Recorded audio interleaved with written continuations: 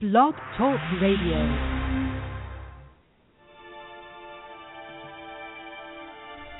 Challenging, thought-provoking, insightful. This is God in Country, the collision of faith and politics, hosted by nationally known speaker, Reverend Dr. Sean Michael Greener. Not your typical Rev. Dr. Sean is a proud military veteran, former law enforcement officer, and founder of the internationally regarded Executive Protection Team. Through counseling, elite life coaching, and national speaking, this ninja pastor tells it like it is.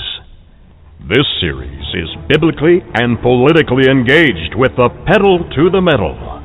With today's edition of God in Country, here is host and author of the acclaimed yet controversial book, Excellence Killed the Church: How Mediocrity is Destroying America, Dr. Sean Michael Greener.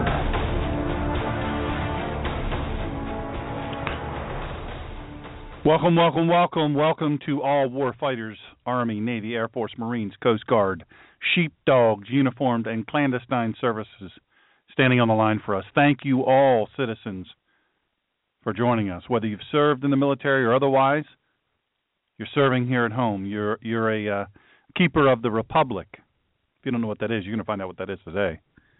Welcome back to our United States Marines from the Tidewater area. They were just deployed in parts unknown out in the world for our good, for our benefit. Welcome to all Army Rangers and Ranger instructors listening in today all over the world. Rangers lead the way, and hello to the United States Navy SEALs listening around the world. Thank you for all your great messages, all of you. Thank you for your encouragement. I really appreciate it. Thank you for serving all of the services, clandestine, uniformed, and otherwise. Listen, while I'm at this microphone, I will not allow our country to forget about you. That's just a fact. Won't do it. Not going to do it. Today's show, man, it's awesome. Just awesome. And not because of me, because I don't think I have awesome shows. I don't think I'm awesome, but I know for a fact today is an awesome show. So thank you very much. By the way, chat is open. I forget that quite often. Chat is open. If you have questions or anything like that, that's the place for it. Gold Star families, you're the fraternity nobody wants to join. But I want you to know we treasure you here. I stand with you. America, you know there's people in your own hometown. Your own hometown. They've given their children, their spouses, their parents, their siblings in these wars that we're fighting. Make no mistake, we're fighting a war. We're fighting several wars. We're failing to fight several wars. What I want you to do, good citizens, is I want you to take every opportunity to look for them, the Gold Star families, pray for them, and then look for opportunities to serve them and serve with them. They're the real heroes. They're right in your hometown, and they're carrying on the tradition of heroism and love of country. Special shout out to our great Gold Star families all across the United States and volunteers at the Michael Strange Foundation, also at America's Mighty Warriors and Operation 300. I want to thank Charlie and Mary Ann Strange and the Hill Groups and Sean and Angie and all the other great volunteers at the Michael Strange Foundation. You are all patriots who put the U in the United States of America, the USA. You guys are awesome. Thank you to Debbie Lee for what you're doing, America's Mighty Warriors. I just saw you on television. The portraits, the fellow that does the portraits. Folks, if you ever get a chance, look that up. He did a portrait of Mark Allen Lee, and really tremendous, really honestly tremendous. Phenomenal story. And Debbie, what you're doing all across America is absolutely amazing. The Home for Heroes that you're doing there in Arizona, it's absolutely impressive what you're doing. I'm proud of you, sister. Sister in Christ and sister in mission. Great warrior patriot. Also, I want to thank Karen and Billy Vaughn for taking up the fight for our soldiers, for our families. Folks, if you don't have extortion, if you don't have Betrayed, which is the true story of Extortion 17, you need to get that book. It's going to change how you view our government. Today's going to change how you view our government.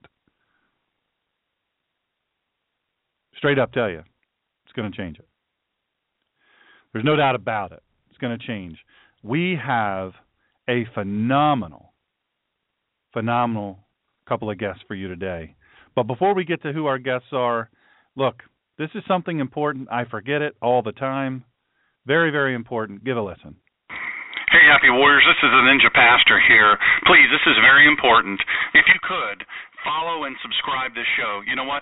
My statistics for this show don't count unless you are a subscriber or a follower.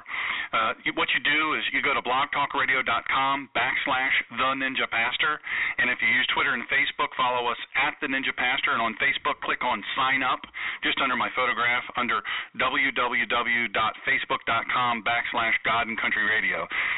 Subscribers, you get notifications first of all of our shows, anywhere we're appearing, and it's all free. Nobody steals your information. Again, if you could click on follow and subscribe here at www.blogtalkradio.com/The Ninja Pastor.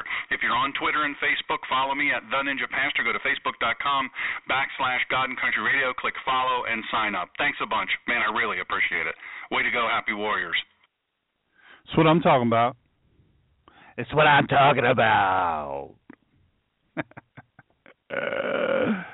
So, okay, who's been listening to Show of Hands? Taco Tony's hands are covered in taco meat and grease. So he absolutely, sorry that was so loud, by the way. I don't know what's going on with my sound. It's so super loud every time I go to commercial now.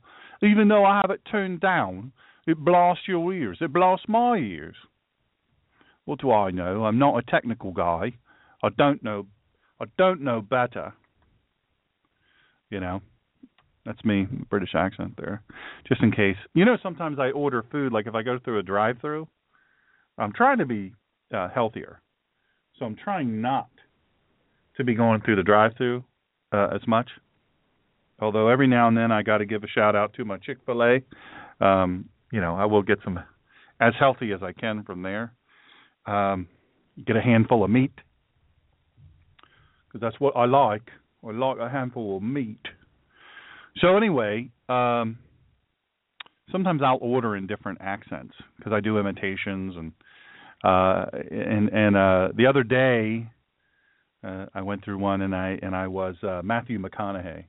All right. You know, I love how he says he was driving Mercuries before he was paid to drive a Mercuries. You know, anyway, I won't do it now, and I'm working on Barack Obama.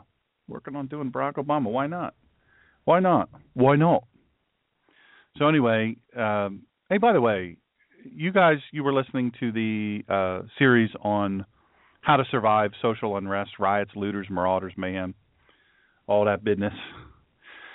Let me just tell you, that show is kind of continuing today, but we're going to give you some information that I think, quite frankly, is really, really, really important. And it's going to help you in that pursuit. I'm going to answer some of the biggest questions that I get. And, you know, just want to tell you that this is ridiculous. By the way, let me also say hello to the guys in Madison Rising. They great guys. Dave Bray's been on the show. Sam Fishman, the drummer. DiPietro Larson, Tom DiPietro, and AJ Larson. Great guys. America's most patriotic rock band. But you know what? They're not just a patriotic rock band. They're an excellent rock band. But this past weekend was this music festival called Firefly. You guys ever hear of that? I don't know. That's just an East Coast thing. I don't know. But it was in Dover, Delaware, and there were 92,000 people there for it. And it was televised on this one particular, I'm not going to advertise for them, but this one particular network, which they do a lot of advertisements, and they it was kind of interesting. I watched it a little bit just for fun. You know, I don't listen to modern-y type of music. I don't know. I mean, I do some, mostly accidentally, but I mean, I don't listen to top 40 on the radio. You know, I listen to some classic rock and roll, and I listen to some blues, and I listen to some bluegrass. You know I'm going to listen to some country. You know I'm going to listen to some country now. You know I am. I love me some country music. I listen to some gospel, and I listen to some Christian music, listen to some classical. You know, my playlist is just very, very strange. I'm just going to tell you, it's very, very strange. It's like I have multiple personalities, and I don't know who I am. So anyway, so here's the dealio.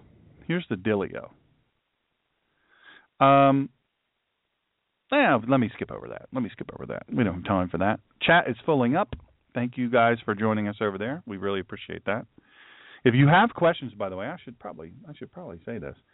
If you have questions, please put them in chat. If you're signing on chat, please put them in chat. Let me comment on something. Actually, I want to do this. I want to do it now. I wasn't going to do it, but because our first guest is Sean Maloney, and it's a special show. I'm going to just tell you right now, it's a very special show. Sean's been on before, and he's backed by very popular demand. He's a Second Amendment expert. He's a nationally known attorney, founder and CEO of Second Call Defense. He's going to share some real-life current situations that really, to be honest with you, could be you. Then we have a really, really special treat for you. Yesterday's event with KrisAnne Hall. She's a constitutional expert, nationally renowned speaker, really. She's a teacher. She's an attorney, extremely competent attorney. She's a Russian linguist. How about that? And she's a wife and a mother, and her husband's a pastor, and her grasp of Scripture is amazing. But just as amazing is her grasp of the founding documents and the way our freedoms work is really, really pretty impressive. Super, super impressive. And she's going to teach you some truth. We're going to talk specifically about people. One of the things they hit me in the teeth a lot of times for, that's if they can hit my mouth, because I don't have braces anymore. So I'm not as worried. Not that you could hit me in the teeth before, but that's a difficult thing. So anyway, people really get mad at me a lot of times about the whole resisting the government, fighting the government. They say, you're supposed to be a preacher. You're Reverend Dr. Sean. You're supposed to be a preacher, and here you are telling people to violate the Bible. And that's just wrong. But they're incorrect. But I still love them. And we're going to show you why today in the last segment of our show with KrisAnne Hall. But right now, folks, super, super, super, super happy to have Sean Maloney, Second Call Defense, nationally known attorney. He is just the man, and he's going to drop some serious knowledge on you right now. Sean, welcome back to the show. Thank you very much, Doctor. I'm loving how you spell your name. It's very different. It is very different. It's either one of two ways, really, in my lifetime. It's your way, S-H-A-W-N, or mine, S-E-A-N. I always like to think that mine is the right way or the correct way, but that's only because that's the only way I know how to spell it. Yeah, it is the correct way. I'm liking it. It is very, very, very good way. When I grew up, people would say, because I grew up in Sussex County, Delaware, you know, it's country, and I'm a country fella. Mm-hmm. And it's funny because they would say Cian. You know, would call it. And I have to tell you, I'm from Corey, Pennsylvania, very much country, northwestern Pennsylvania, and I've been called everything from Cian Maloney to Cian. So I'm there with you. Good lands. Hey, did you see the video? It came out this weekend. There was a Puerto Rican pride parade on today. If they put it out, the video was from ABC7 Chicago. And what it is is, as soon as I saw it, I thought of you. It's an actual shooting. Now, of course, it has to be Hollywood tricks because of Chicago's gun laws.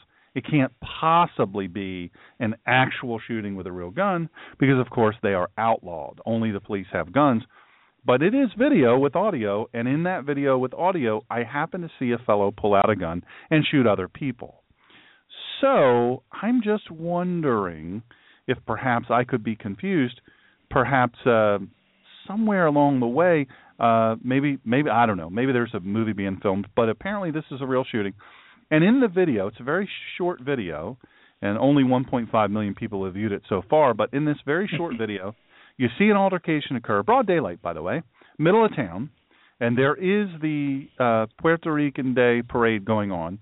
I'm not throwing rocks at the Puerto Rican people, but in the video, you see people. There are 3 very distinct shots that ring out very close by, not even 30 yards. And you see people in the video walking about like nothing is happening. They don't even recognize the sound of gunshots. That's kind of crazy. Could be a couple things. They could be confused because they understand that they're in a gun-free zone, and that can't possibly be a gunshot. Or maybe they think it's just part of the festivities. You know what? That's a very good point, Sean. Very good point. That's why they made you an attorney, because they make smart guys attorneys. That's what they do. They like to try. No, but you think about that. I mean, where can you find more anti-gun laws or more gun laws, guns against you and I protecting ourselves, than in Chicago?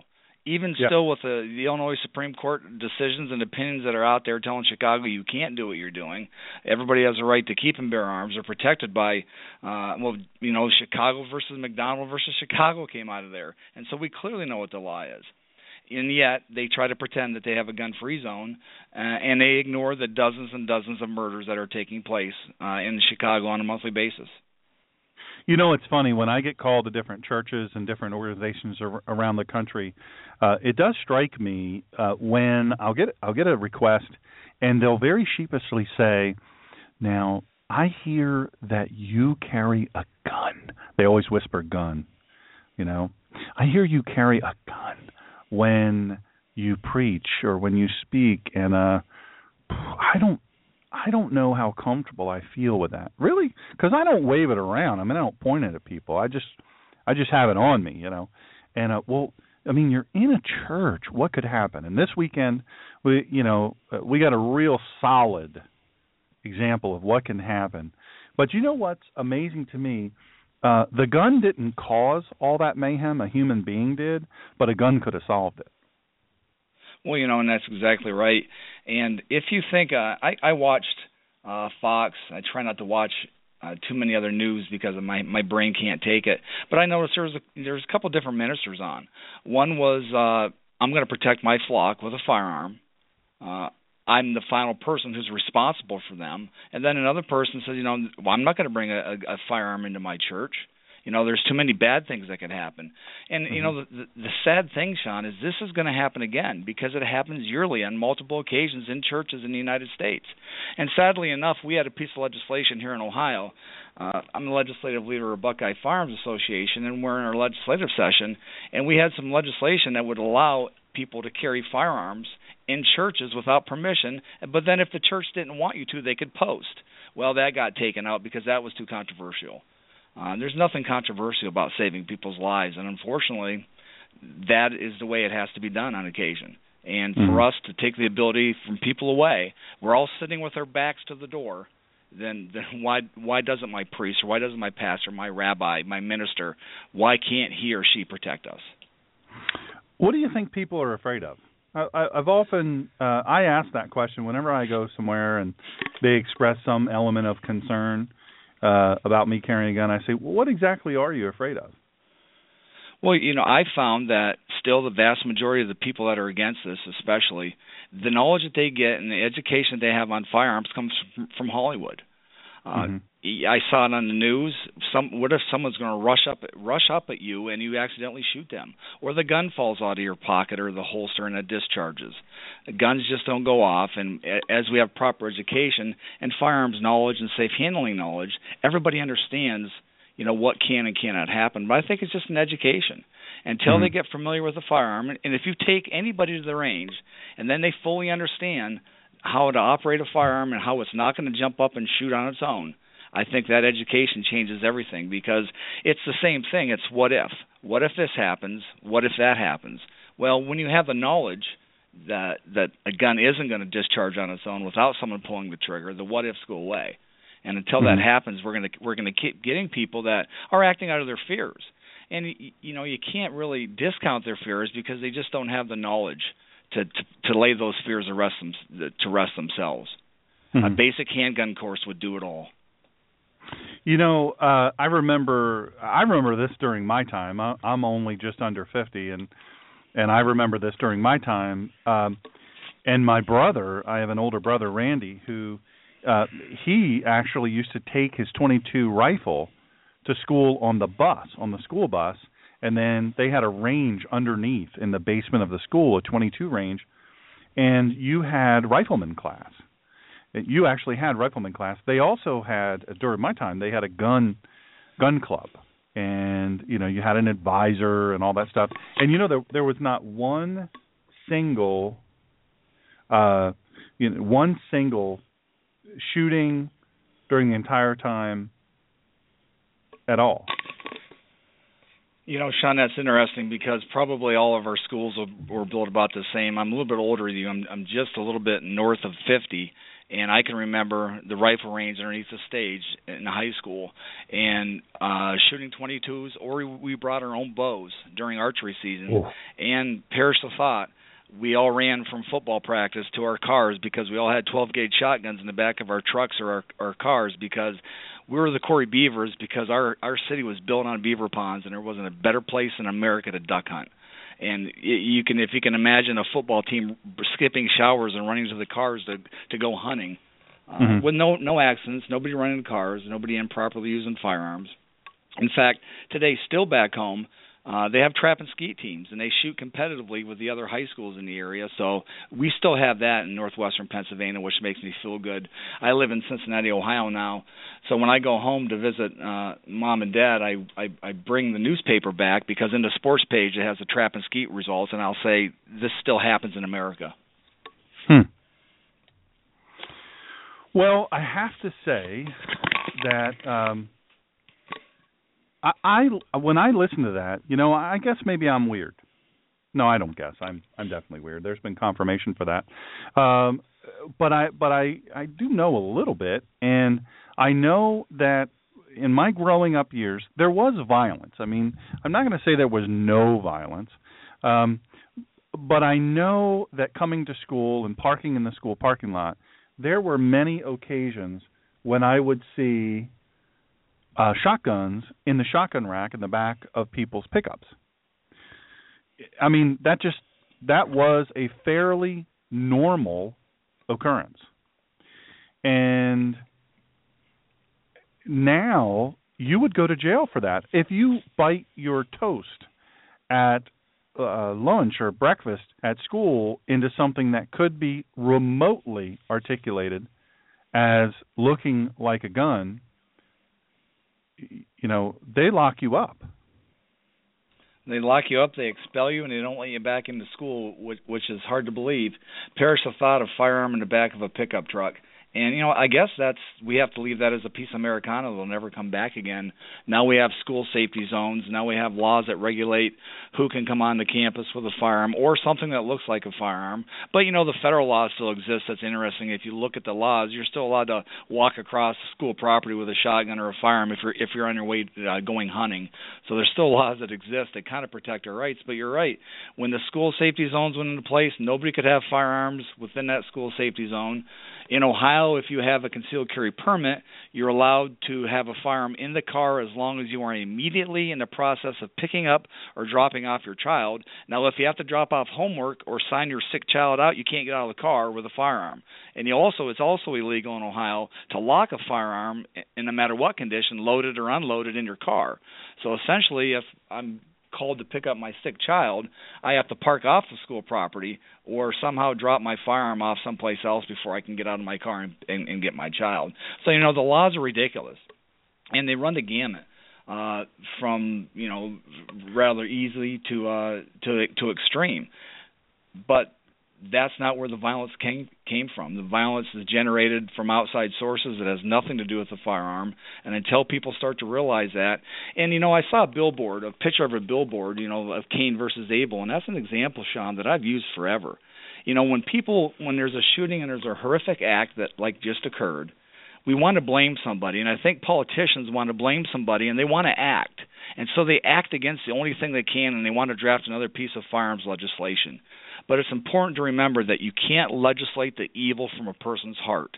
It's there, and we can't do anything about it but guard against the consequences and be prepared for when that evil appears, because it's going to happen, and we know it does. From time to time it's going to. So being prepared is what we're all about, and the Lord gave us the ability to prepare for these things, but now our government wants to take our ability of preparedness away, and that's what we have to guard against the most. Guard against the threats and guard against our own government, unfortunately. You said something a minute ago. I just want to make sure I heard right. I didn't want to interrupt you because I'm super polite because I was raised with some manners. But I have to ask you, did you just say that in the state of Ohio, if you have to go pick up your child from school, you can't have a gun anywhere in your car? That's correct. We just changed that law. It just got voted out of the House. Now it's far from becoming law, but the way the law is if you're a concealed carry permit holder in Ohio and you have your firearm and you can have it legally on school property if you're immediately in the process of picking up or dropping off your child or your student, not your wife, not homework, not picking a child up from a doctor. That doesn't apply. And then once more, we can only have that firearm as long as we're in the car with it, picking up or dropping off our child. One of the problems there, what if we have to get out of the car and drop off homework or sign out our sick child? Well, the way the law is in Ohio also, you cannot have a firearm locked in your car on school property. So really, you can't leave the car if you have that firearm with you. That's why we have to either disarm, park off out of the school property, or drop off the firearm on the way to school at your house, if that's possible. But you're correct. What do they think the gun's going to do when you go inside the school? What's the gun going to do if it's locked up in your car? Will your car not the car while you're in there? No, and that's the problem. And if you look at Ohio concealed carry law, it's only about 10 years old. When it first came out, it had been vetoed repeatedly by a Republican governor, by the way, Taft. And the bill that they came up with was the only thing that they could get passed. And we like to say that we've been de-Tafting that bill ever since. For instance, when the concealed carry first passed in Ohio, you were not allowed to have a firearm in the car with a concealed carry permit if you had anybody under the age of 18 in the automobile with you. Well, part of the reason why we carry firearms is to protect our family. And so Whoa, Sean. There is no freaking way. Did you just say that if you had someone under the age of 18, let's say you have a pistol in a holster on your side and you're driving the car, but if there was someone under 18 or younger in your vehicle, you couldn't carry a gun? That's the way the law was first passed. So Who if you had a concealed carry permit, would ever allow that to be passed? Well, and that was the only way the law that it could be passed. And then the second year, that was one of the first changes that was made, is that was eliminated, and that was part of the de-Tafting and crafting a bill that everybody could live with. But in Ohio, it's been a step by step, brick by brick build, and we have some. I like to think some pretty great laws right now, but the way they started out historically, if you look at Ohio law and the way the concealed carry laws were first passed, they were ridiculous. We still have the law, and this is another one that bothers me. We can't have a firearm on us while we're picking up or dropping off our children from daycare. So when I pull up the daycare, I park, I have to disarm myself, take it out of the holster. One of the most dangerous things that we can do as concealed carry permit holders is deholster and reholster our firearms. So I'm taking my son to daycare, and I have to disarm, put the gun wherever, in the parking lot with everybody watching me, get out, get my child out of the car seat, take him in, drop him off. A total of 13 seconds has elapsed, and I walk back to my car and I rearm. That's something that's still part of Ohio law, but again, that's something that we're working on changing. So there's a lot of senseless laws out there that need to be changed, and that will be changed over time. But I think when people are first passing laws, it's the what ifs, and it's the lack of education. We just recently passed suppressor hunting last year. One of the greatest things that we did is we got suppressors out on the shooting range, and we invited everybody. We had doctors there to explain what the damage was done to the eardrums, but then we had people given the opportunity to shoot with a suppressor, and they realized it's not Hollywood. It does make noise. You can hear things. And why should we sacrifice our hearing for our hobby? And so those are different things that helped with that.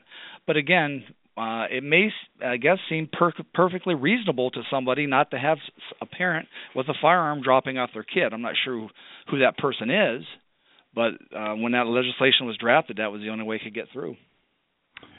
Let me, not to change gears too fast on you, and we'll get back to that, but I was looking forward to talking to you. One of the things that comes from tragedies like what happened in Charleston, South Carolina, in the church, is government seems to want to strip away more rights when we're thinking, oh, we have to do it. We got to do something. But I'm finding it very strange, and I know this doesn't necessarily have so much to do with guns per se, but after the Charleston killings, South Carolina is debating taking down the Confederate flag. Now, I don't understand the link there. I don't understand. It's like part of the anti-gun crowd never lets a tragedy go to waste. Yeah. After George Zimmerman, if you remember, when he was acquitted, the first thing that everybody did was they screamed, "We have to get rid of stand your ground." Well, stand your ground was never part of the case. It was never applicable to that case at all, but that's what everybody screamed for. And it seemed like, again, they have to do something. They don't know how to deal with the evil intent in this monster's mind, and so all of a sudden they look at what they perceive to be the hate that comes from that flag. And so now somebody wants to act against that flag. And I think that's part of that's part of let's do something. Well, I look at the flag and I look at history, and a lot of history, and the guest that's going to be on after you, Chris Ann Hall. I don't know if you've ever gotten a chance to hear her speak, but she's absolutely dynamic, and she's right on accurate. And so somebody's telling me, Philly Bob is telling me that one of our listeners, they just took the Confederate flag down, that it passed. They voted on it and it passed. Wow, that's kind of sickening. I hope that's just information coming out that might be, because if they can tell you to take down one flag, they can tell you to take down all your flags. And you better believe it, and that's where it comes from. Now they can tell us to take down anything, and that's a part of history that we should never forget. Brother killing brother, and the blood that was spilt to become, and that's part of what built the foundation of what it takes to be an American and what it means to all of us. And so for us to ignore that and try to take that flag down as a symbol of hatred, I think is improper, and certainly in this context, it serves no purpose. Yeah. But there's a lot of, like, Nikki Haley is talking about it. She's in favor of taking it down, and it surprises me in a sense because Nikki Haley's a pretty conservative lady. She's pretty awesome, I think, in many respects. I had kind of hoped that but maybe she'll be called upon on somebody's ticket as vice president. But I'd kind of hoped that she thought about maybe running for president because I know she's very pro-gun. But I'm frustrated by this because it seems to me that for whatever reason, well, I know what the reason is. I mean, liberal ideology says, hey, you know what? Like you said, never let a tragedy go to waste, a good tragedy go to waste. And so they start shoving this stuff in. They start stripping away. One of the things Chris Ann Hall is going to talk about when she comes on after you is really understanding our rights and understanding as Christians. I happen to be a Christian. This is, a faith-based show. So many folks just don't understand their rights. And when you tell me stories about, in Ohio, really a fairly conservative state, I thought, that you just got concealed carry 10 years ago, and what's even blowing my mind, someone told me, I have a nephew that lives there, and he told me that if you do have a concealed carry permit, you can't carry ball ammunition. You have to carry hollow point. Is that true? No, that's not true. There's no requirement. We don't have any ammunition requirement. There was a piece of legislation that they wanted to try to get passed. Ohio was really often a tale of two states. The southern part, where Cincinnati is fairly conservative, and then has rather common sense gun laws. But then if you go to the northeastern portion of the state of Ohio, in Cleveland area, in Cuyahoga County, it's just the opposite. And so a lot of legislation, I tell people that although we're passing good gun laws now, and we have year after year after year of success on our side, there is still that side of the state, and there's still people all over the country that every morning they get out of bed and their feet hit the ground, they're going to try to take our constitutional rights or our civil rights or our Second Amendment rights away, and it's no joke. And I know that piece of legislation was proposed, but that's not the law in the state of Ohio. You can choose your own ammo, whatever that is. Good. I'll make sure I tell my nephew that. Now, yeah, and make I sure you give your nephew know. my phone number too. I will. I actually give it to him. I put a link. Now, tell me. There's some stories. We have about 10 minutes left. Okay. What's happening right now? What are some examples? Like, I don't know if people know if they picked up on this, but Second Call Defense, I'm telling you, it's one of my favorite services known to man. We run a commercial in here every show, and it's one of the more phenomenal products and most needed products out there. But what are some circumstances or some real things that are happening right now that are applicable to what you do, the service you provide? Well, I know I always forget every time I'm on your show. I forget to do this, and I want to offer your listeners, you're a special program. I don't think there's probably anything that duplicates what you do anywhere, and certainly, your love for Jesus Christ and the Second Amendment probably is not paralleled by many. So I want to offer everybody, if you guys use Ninja as a special offer code, anybody listening or at any time wants to join up or sign up for Second Call Defense, using the link on your webpage or just secondcalldefense.org and use the code Ninja, we'll give them their first month free. I want to do that to your listeners for you, because for what you do for all of us. In particular, Second Call Defense was created by myself and a couple partners. I've been a criminal defense attorney for 24 years. In the last 9 years, specifically have been dedicated to firearms law. Now, whether it's Second Amendment related law, but mostly it ends up being self-defense law. And I think a friend of mine coined that term. I'm a self-defense attorney, because in most occasions, most of my cases deal with someone who's been forced to use a firearm in self-defense, whether that's brandishing and saying, "My God, please stop, don't," which I had a client brandish and who was arrested for brandishing at one time.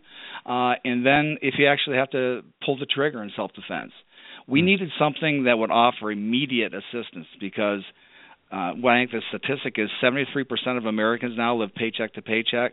So who has $10,000 cash in their nightstand for bond? I always say, raise your hand. And then what we do is, after you're forced to use a firearm for self-defense, and we have very affordable monthly payments from $8.95 to $35.95 for the ultimate.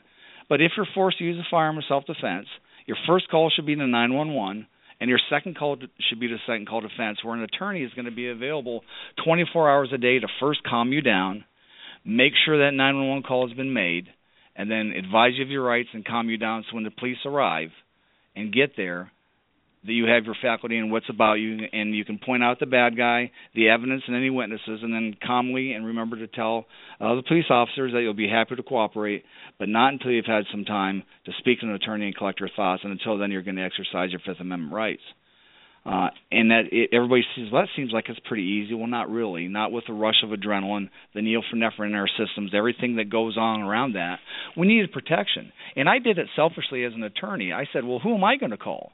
I'm an NRA instructor also, and I teach basic pistol, which is a requirement to get a concealed carry permit in the state of Ohio. So after I would scare my students for a half hour talking about Ohio law, I had nothing to offer them, and I said there's got to be a better way to do it. So the way the program works, if you're arrested for whatever reason, we're going to offer immediate bail and bond money. We're going to give you a list of attorneys immediately in the area where the shooting takes place. I always say, I get calls from all over the country, can I put you on a retainer? And I said, why? You don't know where you're going to use a firearm. You need an attorney where the shooting takes place, not anywhere else. And if you know where the shooting is going to take place, my first piece of advice is don't go there. And then also, we provide for the retainer fee for that attorney. We provide for expert witnesses. If your firearm is seized, and it's going to be if you use a gun in self-defense, they're going to take that away because it's evidence.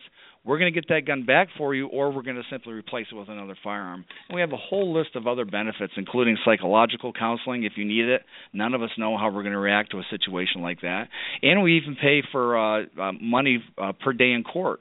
We know that you're not going to be getting paid while you're in court defending yourselves, but your mortgage is still due. So we offer a whole list of services, and the best way to find them, Sean, is to go to www.secondcalldefense.org, or simply go to your webpage, and you can click on your icon at the bottom of the page, the Second Call Defense, and get all the information you need. And again, join up free of charge, free of cost, 30 days free, charge it, try it out. And if you don't like it, cancel it with no obligation. But I think when you see everything that we provide, and with your membership packet, you're going to start being educated. You're going to get a paper that I wrote on how to handle the 911 call. Plus, I think the card that you get, the really nice card that you get once you become a member, keeping that in your billfold right next to your concealed carry permit, very important thing to have because it has a number to call right there, very bold. Very easy to read, and then you have steps. Do this, then do this, then do this. Don't do this. I think that's incredible. Bette Midler, now the woman can sure sing. There's no doubt about that, but she just said she's so ashamed of the U.S. where you feel free to just get a gun and kill anyone you feel like. Now, does she understand that that's already illegal? And that's the thing. There is, again, and that's the anti-gun crowd or the liberals or whatever. I'm not even sure what to call these folks who make statements like that anymore.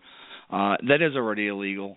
And if you think about the number of crimes that were felonies that were committed in this last shooting in South Carolina, you had a gentleman or a kid or a beast that was already under a federal disability and couldn't own a firearm.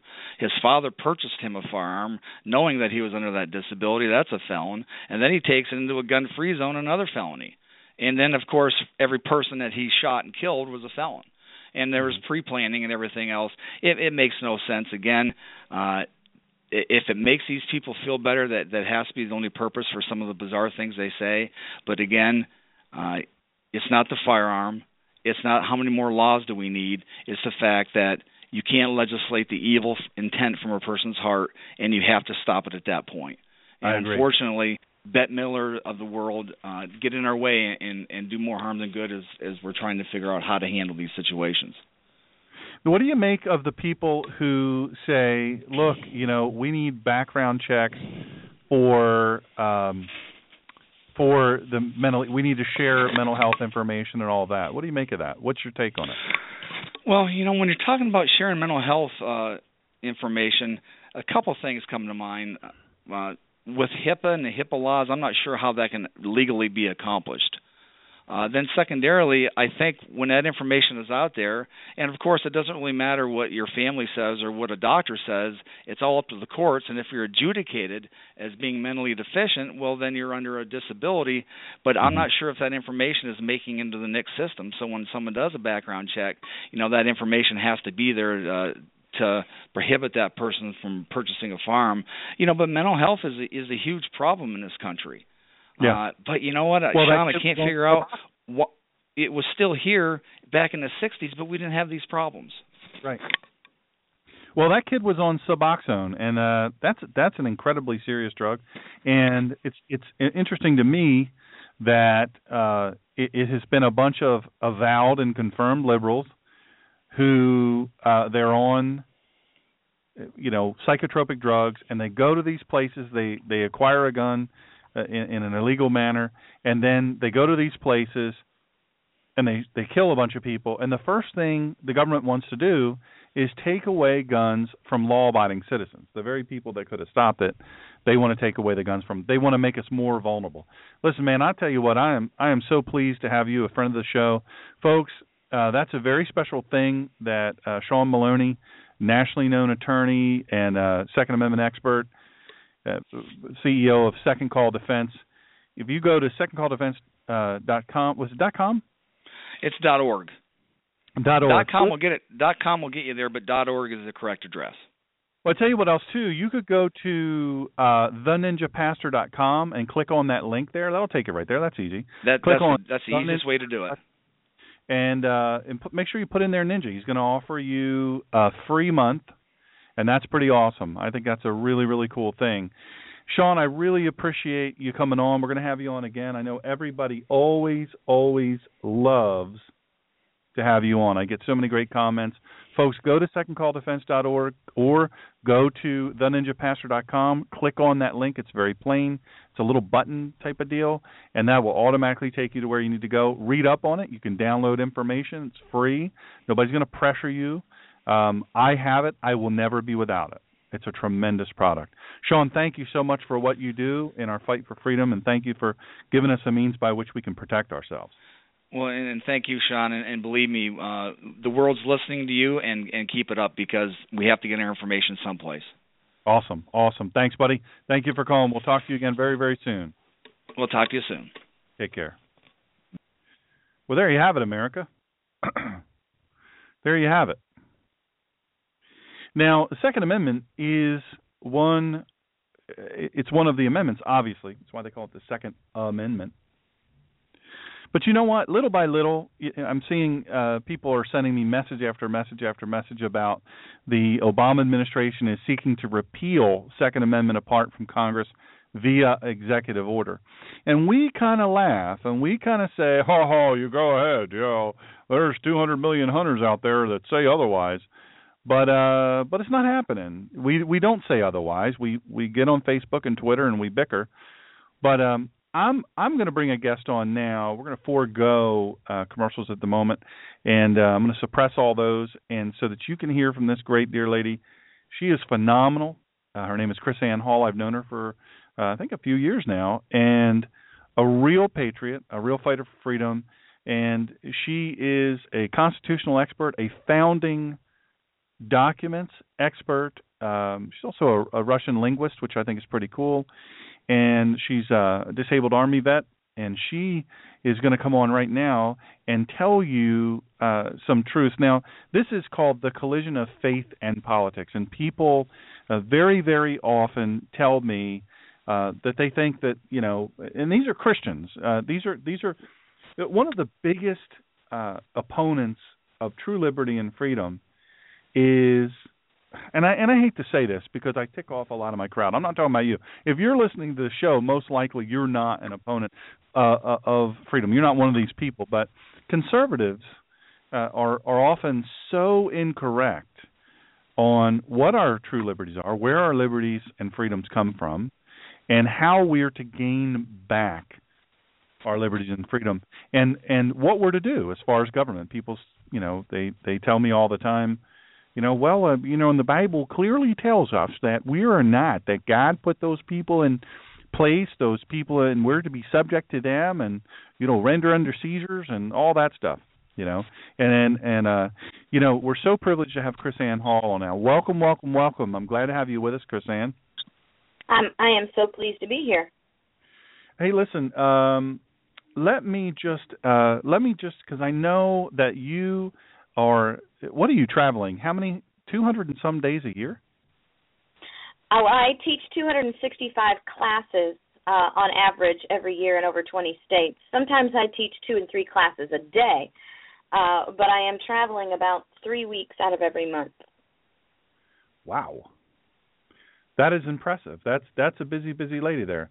That's awesome. Hey, so one of the biggest things, and I know that, I know you don't tout yourself as a scriptural expert, but it is clear that you know what you're doing. By the way, folks, if you're a Facebook kind of person, go to facebook.com/God and Country Radio. There's a link right there right now for KrisAnne Hall's website.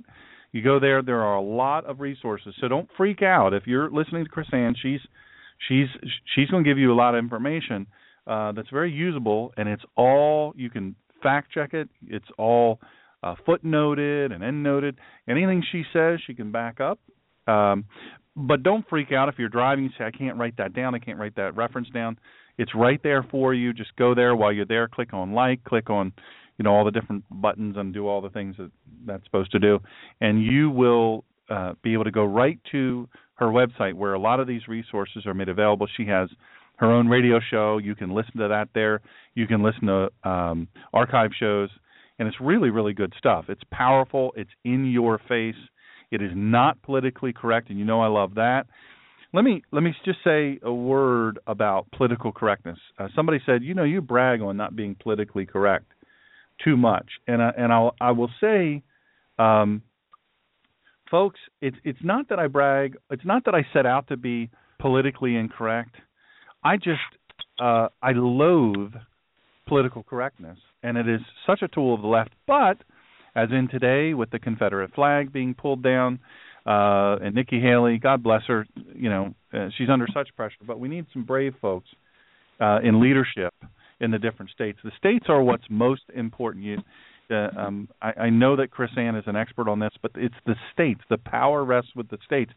But where I get frustrated, KrisAnne, and I know that you're going to address this today, is Christians who misinterpret the Bible and misunderstand Scripture to just become pawns, and they say, well, we want to, we're supposed to be martyrs, we're supposed to be, love them to, we've got to love them to Christ, and we've got to be obedient, all of these different things, and they're doing that based on Scripture. So I'm very, very frustrated right now because so many Christians are they'll sit at home, they won't vote, they won't get out there and get in the face of their politicians when their politicians are clearly and obviously violating the laws of God. What do you make of that? Where do you weigh in on that?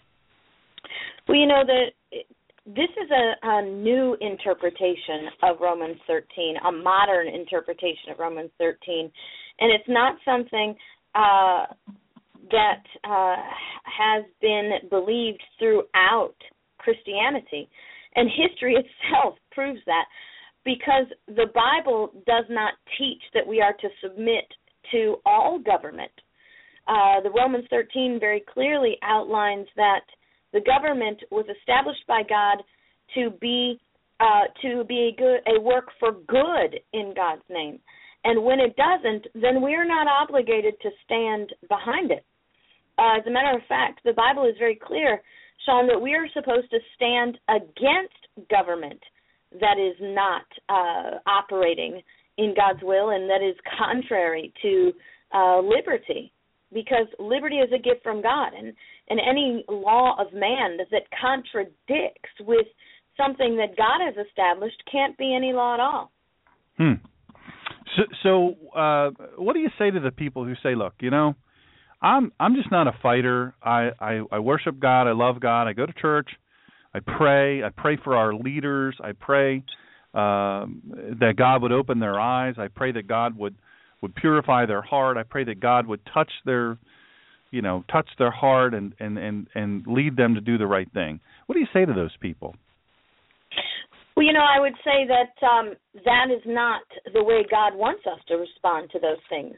And the Bible is full of examples of people who have not responded that way to God's reward of them.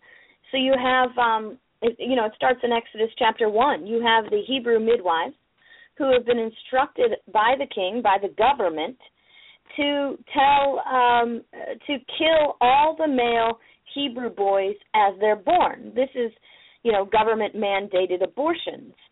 And so the Hebrew nursemaids refuse. As a matter of fact, it's really a sort of funny part in the Bible, because they're refusing to kill these Hebrew boys, and the king confronts them and says, why aren't you doing this? And the Hebrew nursemaids respond and say, well, those Hebrew women, they're different than the Egyptian women. They're just so slippery. By the time we get there, the boys are already out.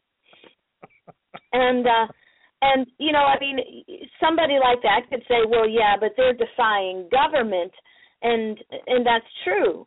There's some, you know, they're just defying government, but the response is their response is not as significant as God's response, because God responds to these women defying the law by enriching and enlarging their homes, saying that he will bless them beyond measure. I mean, and then you have in Exodus chapter 2, Jochebed. She's the mother of Moses. She refuses to comply with the king's order, because now the king's figured out that the Hebrew nursemaids are not going to kill the babies when they're born, and so he orders that all the male children before a certain age be drowned in the river. And so Jochebed refuses to comply with this law. She says, I will not comply with this law, and she puts her child in the river, but in a basket, and floats it down the river. God doesn't punish Jochebed. As a matter of fact, God gives Jochebed the greatest gift he could ever give a woman. This woman, Jochebed, is thinking that she is sending her child away forever and that she will never see him again. And God rewards her by allowing her to raise her own son in the home of the person who wanted him dead. By now defying law twice, we get Moses. And what does Moses do? Moses is a prophet. He's an abolitionist. He frees the Israelites from slavery, and he is resisting the tyrannical order of Pharaoh.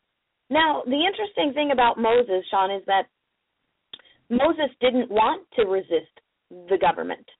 Moses actually argued with God about doing this. This was God's idea, telling Moses to go defy the government, and he rewards them by giving them freedom. I mean, these are just stories, Sean. These are stories that we hear in Sunday school, but we've never taught the complete the complete application of these stories. You know, in Daniel chapter 1, Daniel is a young man. He is taken into custody with 3 other Hebrew boys that we will learn later are Shadrach, Meshach, and Abednego. And the eunuch to the king comes to Daniel and tells these 4 boys, you have to eat the government's food. Apparently this is some kind of national nutrition program, right? Maybe Michelle Obama was working there. Yeah, let's say maybe it wasn't the King's National Nutrition Program. It was the Queen's National Nutrition Program. We don't know because the Bible's not clear. But the clear answer is this, that Daniel says to the eunuch, we're not going to eat this food. We're not going to follow your mandated nutrition program. And he convinces the eunuch to allow them to eat the way God wants them to eat, and that we have to then see how we do. And God rewards this plan of disobeying the government-mandated food by making the 4 Hebrew boys healthier, fitter, and in a better condition than the people who followed the nutritional program. So we not only see that these boys are standing up, but we see also that Daniel has been a mentor to these 3 boys, because eventually the 3 boys are going to be on their own when they're standing before the idol of the king, and they're told to bow when the music plays. Mm-hmm. Well, the boys, having learned from Daniel and seeing how God rewarded them for disobeying an unlawful law, they said, we're not going to bow. As a matter of fact, they said, we may burn, but we will not bow. And Shadrach, Meshach, and Abednego were thrown into the fire, and God joined them in the fire. And so what we have now is a situation where God not only is rewarding Shadrach, Meshach, and Abednego for defying the law. I mean, these are not, we have to understand, these are the law that the government is making. And if God is saying to them, you don't have to follow the law that government makes when it contradicts with a higher law. And not only that, God is going to get the glory out of that. We see Daniel again. I love this story about Daniel because it is just an amazing story. Because this is what happens when you get someone good in government. And Daniel is a politician. As a matter of fact, a politician of the highest order. He is the governor over all governors in the land, which sort of flies in the face of all these Christians who say that God doesn't want Christians to be involved in government, because Daniel was the highest governor of the land, the highest politician that there was. And one day, those who didn't like Daniel went to attack him. And they had the king write a law and sign a law into effect that said, no one will worship anyone but the king for 30 days. Now, these guys drafting this law knew that it wouldn't take 30 days for Daniel to break the law. So they wrote this law specifically for Daniel. Daniel did not just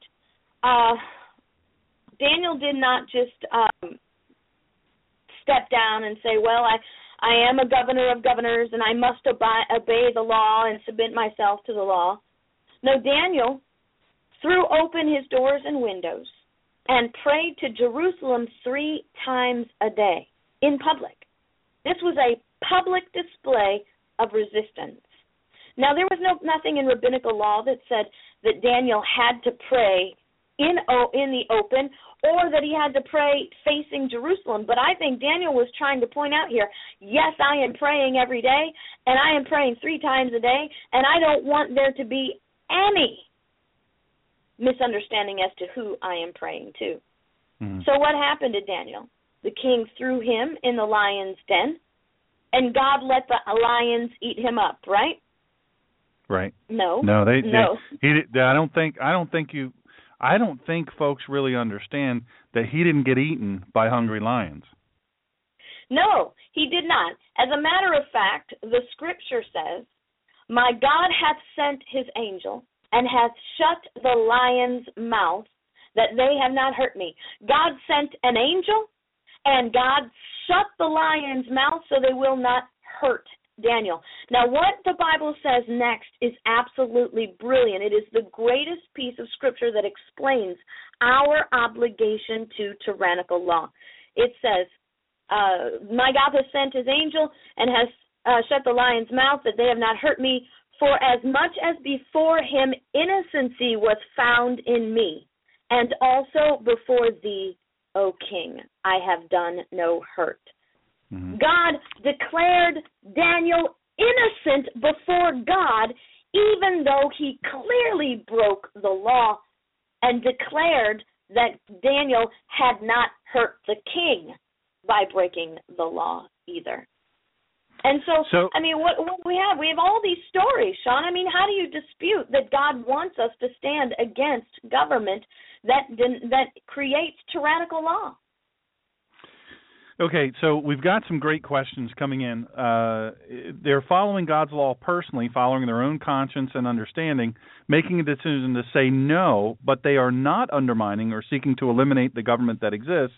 And then another question is, are there any New Testament examples of resisting the government or working to change the government because their laws are ungodly, their ruling is ungodly? Okay, well, the first one, the defiance of the law changed the law. Daniel himself defying the king, he is the government. He was in the government. It was not just somebody personally defying the law. Daniel was in government, defying the government's order to change the law. I mean, as Daniel is defying the law, the king has withdrawn the law because he feels so bad about what has happened to Daniel. And there are New Testament examples of this. For example, Acts chapter 20. You have the apostles preaching in the town square. It is against the law to be teaching in the town square. And so then they are arrested and thrown into jail. God doesn't allow them to rot in jail for defying the government. He sends an angel to break them free and then tells them through his messenger, go back out and go to the same place you were and do the same thing that you did, defying the law that got you arrested. They went back to the town square, engaged once again in the illegal behavior, and they were brought before the government, and the government says to them, look, we told you this was against the law. You were thrown into prison, and now you're back doing it again? And the response of the apostles was, I'm sorry, but we have to obey God rather than men. There are a lot of people who, as I travel around and speak, I don't hit as many spots as you do, but I can tell you when I do travel around and speak, I always get asked, people say, look, you're always telling us to take action, you're always telling us to stop being passive. What are some recommendations, especially for followers of the way, people who follow Christ or people of faith, and they're just tired of it. They're tired of getting our heads beat in by the government. And let me, I hate to say this because it sounds so rough, but this is not a left versus right thing. This is not a Republican or Democrat thing, because you know what? There are many, many Republicans who just don't understand, or maybe they don't understand, or maybe they just don't care what the Constitution is really saying about our rights. So what do you say to those people that have thrown up their hands? They say, you know what, I'm so frustrated, I'm so upset, I'm so tired.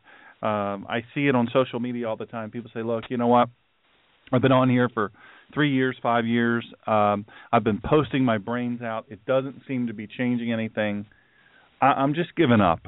I'm just giving up and praying God comes back, and I'm just tired of fighting. What do you say to this? Well,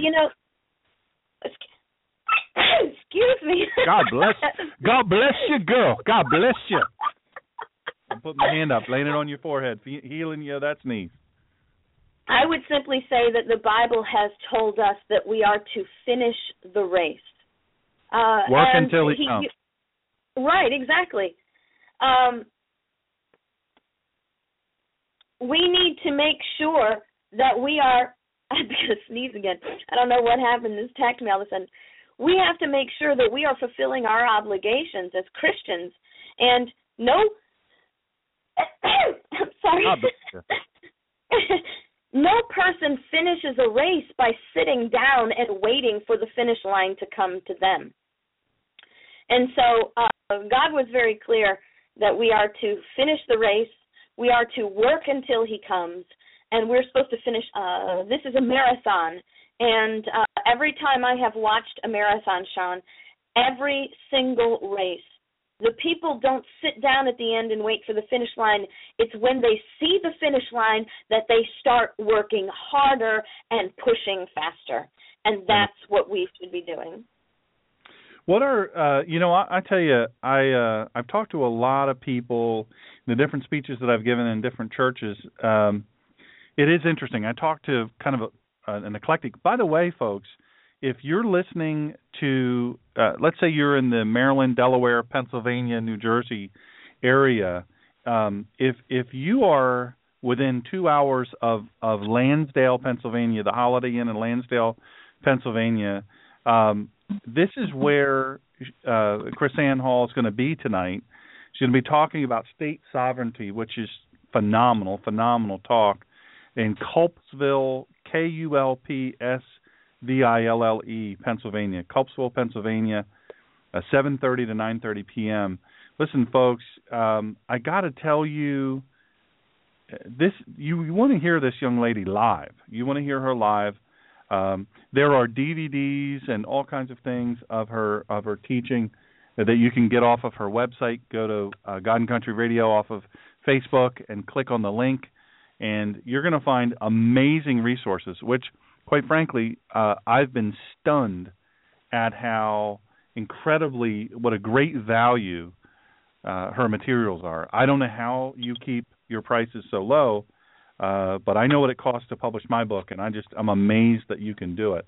It's phenomenal. But folks, you need to go and listen to this young lady live and in person. If you're in Maryland, Delaware, Pennsylvania, or New Jersey, it's worth the trip. Hop in the car and go there. It's worth the trip, no doubt about it. We rely on the donations of people, Sean. We really rely on outside donors to help us, and we operate by faith. And we've been doing this now for 4 years, and it's the only way that we are willing to operate. If we are not able to make ends meet by God being able to impress upon people to bring things, to donate, and by the sale of the books, we don't want to do this, because then it becomes about money, and it becomes about us. It becomes about fame, and it becomes about fortune, and we are not a fame ministry. We are a faith ministry. And our donations, by the way, we depend on God for them, which means we are not a 501c3, so we do not need the government to tell us what we can and cannot say to get the people's in God's favor. Amen. Amen. That is awesome. Hey, I'm getting a lot of requests to learn more about your story. I know you told your story last night, and I love hearing it. I love hearing your story because I think it's a powerful, powerful story. Would you be willing to share some of your personal story with the folks today on the radio audience? Sure. I was not, I was not born a Christian. I was not born a conservative constitutionalist. I was not even raised a Christian. I was raised in a home that was, I wouldn't say agnostic, but just something apathetical at best. And one of my parents was more than apathetical, was very angry at God. And so we were never required to go to church. We never did any scripture study. And as a matter of fact, any reference to God was pretty much done in animosity. And so I was raised believing that only stupid, weak people needed God, and that I didn't need God because I was strong and I was capable and I was smart. And I didn't believe that it was possible for me to have faith. I believe, because I'm very naturally science and math-minded, that I didn't have to have faith. I didn't need faith because I didn't have to believe in anything that I could not see. And so I grew up with that sort of mentality, with an unexplained emptiness inside that I tried to personally fill with just about everything that I could. I filled it with every religion. I have dabbled and practiced in just about every religion there is.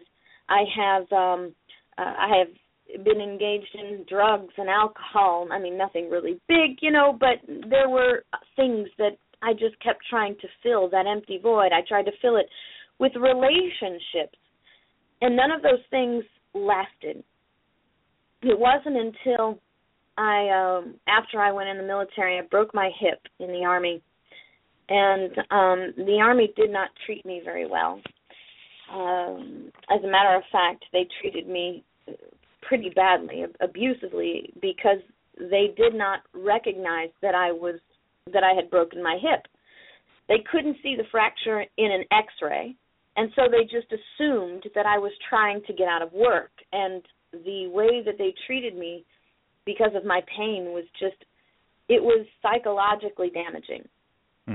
And so, and I'm in chronic pain, so I'm physically defeated as well.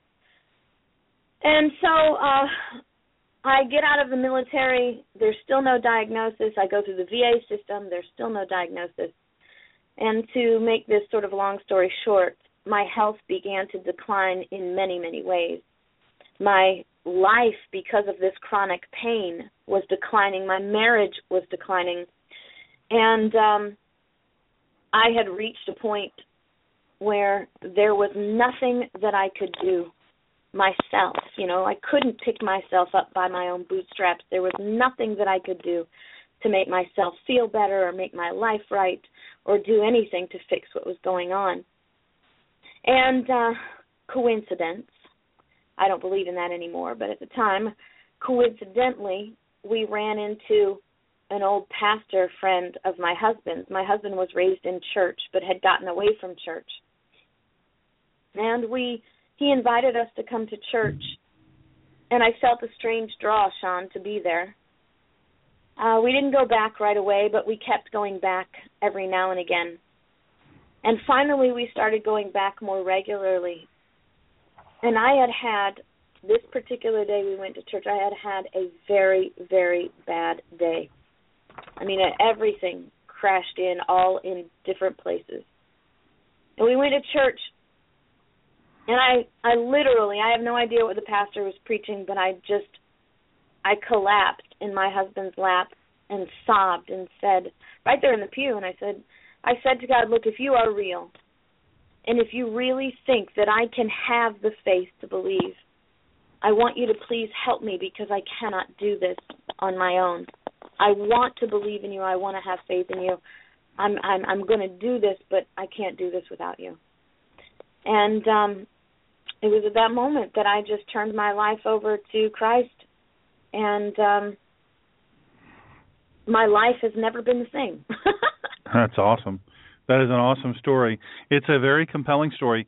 I wonder if you'd be willing to, what do you most frequently encounter when you go to these different places all over the place? Now, obviously, you go, you're invited to go. So right. These people kind of have an idea. The first thing I always ask is if a church or an organization or a college, oddly enough, I get asked to speak at secular colleges a fair amount.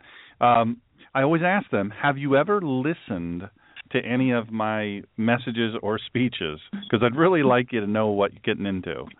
But so I know, you're getting invited there, so of course, they're going to have some idea. But what is the number one thing that you encounter when you do these speeches all across the country?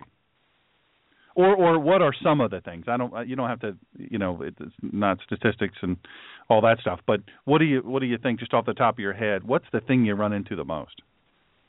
I don't know if I understand what you mean by thing.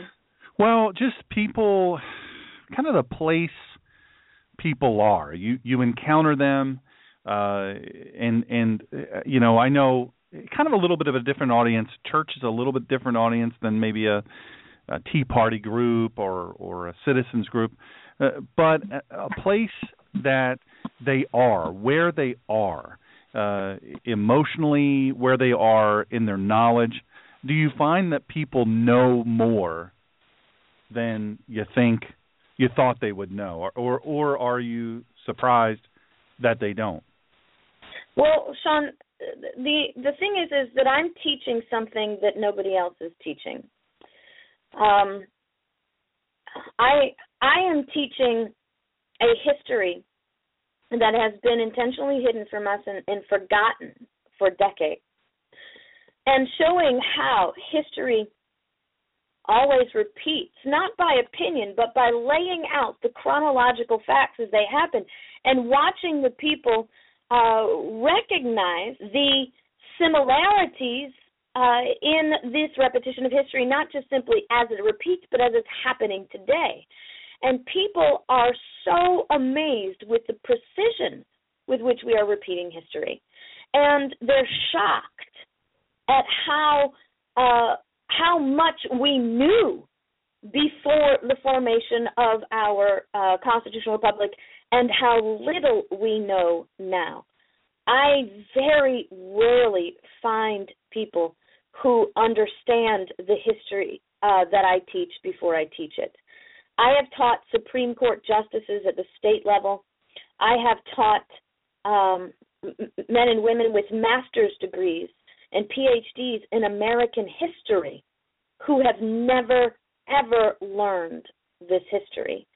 And because it appears to be so unknown to the hearer, I am very careful and very cautious to make sure that I provide people with the documentation that goes along with this history. So someone can't simply just say, I'm making this up. And so every bit of information that I assert is backed by facts that can be looked up. And so the most common thing that I find are people who are absolutely stunned at what I teach, at the history and the clarity that it provides for us today. American history, people with degrees in American history don't know the truth, and you have to come teach them. That scares anybody that's listening out there, and your kids go to public school. And I don't want to throw too many rocks in my book. I do throw some rocks at public school education, but I'm very specific about it. It's very targeted. It's not mean-spirited. But that ought to scare a lot of parents out there, not just of kids who are kids who are in grade school or high school, but also college. Because these people teach our children, and they don't know. I mean, what in the world? How? Well, you know. Go ahead. The interesting thing is, Sean, is that there's a brilliant woman by the name of Charlotte Iserbyt who was on the Reagan Education Council, and her research led her into understanding some history about our educational system. And one of the most alarming things that she found was that the Marxists have been infiltrating our public education system since 1965.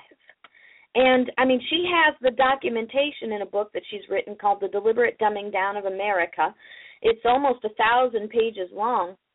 And you can actually download a brief version of it for free on the Internet if you just simply put in your search engine Deliberate Dumbing Down of America, and you can find it that way. You get it in PDF form. And so when we keep in mind that the Marxists have been taking over our education system since 1865, and they started at the collegiate level, okay? So you train the people who are creating the textbooks, and then you train the people to the textbooks. And so that's why even in our Christian school, our private school systems, our history is tainted because the textbooks that are being used in almost all circumstances, and the teachers who are being used in almost all circumstances have been taught in the government collegiate system. I've wanted to ask you for some time about school books. One of the things you say in your books, and folks, she has a ton of books. KrisAnne has a website that's literally full of incredible information, and you have to check it out. But one of the things that you talk about an awful lot is states' rights. You talk about how the power really is centered on the state. It's in the state. We focus so much on the big election that we lose sight of the state, and so much is being taken away from us at the state level. So what is the average person, and I hate to use that term because I don't think there's as many average people out there as we often think, but because the regular person, workaday person, what can they do in their state? What can they do? How can they get involved? What can they do to make some sort of impact?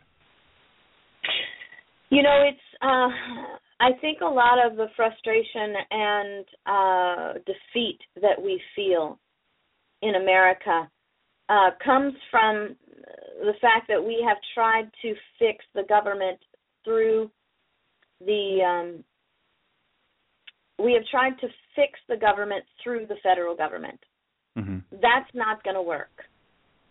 All of our power is local, and we somehow have become so defeated by our efforts in Washington, D.C., that we've given up altogether. But the bottom line is this. The federal government is not the solution to our problem, and we have no power in the federal government. The truth of the matter is all our power is local. And we should ignore the federal government because nothing's going to change there at that level, and start putting all of our efforts in our school boards, county commission, city council, sheriff, local level stuff, and state level, because that's where we have all our power. It takes a whole lot less time, a whole lot less effort to drive to your state capital than it does to Washington, D.C. And if we really wanted to, with people actively involved in their state, we could create a rotating group of citizens to be in the state capitol every single week. And so we just simply, not everybody has to do everything all at once, but you get together as in a team and you say, okay, these 4 people will go up and visit someday this week, and these 4 people will go up and visit someday this week. And the only thing that's going to change is constant pressure. We can change our city council and our county commission by simply going to the meetings.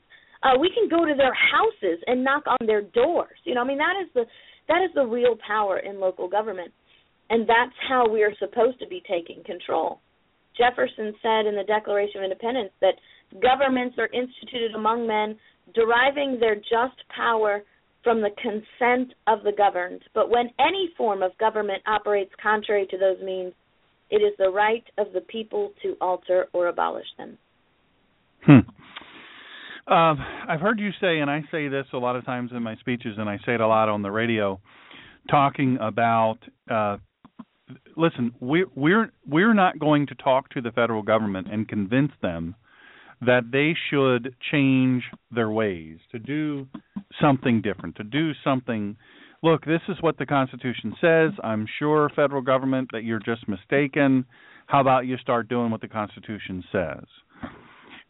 We wait around as Christians, and I hate that we do this. We wait around as Christians, and maybe there's something on constitutional marriage, man and a woman, all the different things that are matter to us, and we wait for the Supreme Court of the land to issue an opinion, and we lobby them, and we do all the things that we do.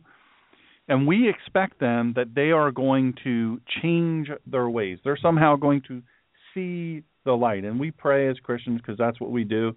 We pray as Christians. That God will change their heart. But I think what most people fail to realize is we're up against an evil, evil empire. And one of the examples, and I say this, and people look at me like I have 3 heads. I know I'm overweight, but I'm not that overweight. I say, let's look at the Bundy standoff, Cliven Bundy, in the situation with the Bureau of Land Management. The land grab, everybody points to Teddy Roosevelt, and they say what a great guy he was. He created the national park system. Boy, isn't he great. When in fact he stole land from citizens. He reappropriated from law-abiding citizens their land. He took it from them. Right. And in the Bundy situation, we have folks. We have we share a friend, a great friend in Mark Herr, and my buddy Mark Herr. He was there. He shot hours and hours and hours of video. He was watching it all happen. And he has the real deal on it. And I've watched the videos. It's absolutely compelling. But I tell people, why in the world do you want to go to Washington and tell them what they're doing wrong? First of all, most people don't know that what they're doing is absolutely unconstitutional. It's illegal in most cases. And I hate to say it, but most of their legislation, we call them legislators, making up just silly, ridiculous laws that we just submit to, and we hear an opinion from the Supreme Court and we submit to it. Well, that's the law of the land, so we've got to do that. Well, the Bureau of Land Management, which quite frankly really should be, they should be locked up. I mean, what they're doing is just egregious. And so I say to people, listen, you know how that changed? You know what changed is a bunch of people went to the Bundy Ranch, went to this land, and they said, you know what? We ain't leaving. We're not going to leave here. That this is wrong. What you're doing is unconstitutional, and we're not going to stand for it. We're not going to stand for it. And all of these heavily armed, they had people from Bureau of Alcohol, Tobacco, and Firearms. I don't have any idea why the BATF, I guess now explosives, why they were there. We had armed people from the Bureau of Land Management there. We had all kinds of other federal agents there, helicopters. We had drones. We had, Nevada police, and even people from the Nevada, the Metro Police Department, SWAT teams, all these different things, snipers, you name it, were all there. And they backed down, and they left. And I said, sometimes we have to stand up to the government to let them know there's more of us than there are of them. And people will say to me, Chrisanne, they will say to me, you are a Christian, you're supposedly a pastor, you're supposedly a reverend doctor that is calling for anarchy. And I don't think I'm calling for anarchy at all. I'm calling for American people to stand up. I say this all the time. Facebook posts will not save this country. Twitter tweets will not save this country. It's just not going to happen. We have to do more than that. Anarchy means lawlessness, complete lawlessness. And what you're describing is a government who has become lawless. Because remember, the Supreme Court, the Constitution is the supreme law of the land. And when the government fails to follow the Constitution, they are the ones becoming lawless. We are simply trying to make the government obey the law. We are not defying the law; they are. And when we stand, like we did at Bundy Ranch, and when we go and we demand that the government follow the Constitution, and we say to the government, if you do not follow the Constitution, we will not follow you. What we're saying is we will not join the government in their lawlessness because we are going to enforce the law, and we are going to obey the law. We can't let the government be lawless. Because then we are aiding and abetting their lawlessness. Mm-hmm. Let me give you, because I know you have to. What time is it here? Oh my goodness! Do you have to go? I think you have to go. Do you not? I have about 15 more minutes. Oh, perfect. Well, I'm going to work you over while I have you. Let's say there's a situation where, let's do a good one. Let's do one that's absolutely implausible. Let's say that you send your child to public school and you pack your child's lunch because you want to be the one that feeds your child even when they're away from the home.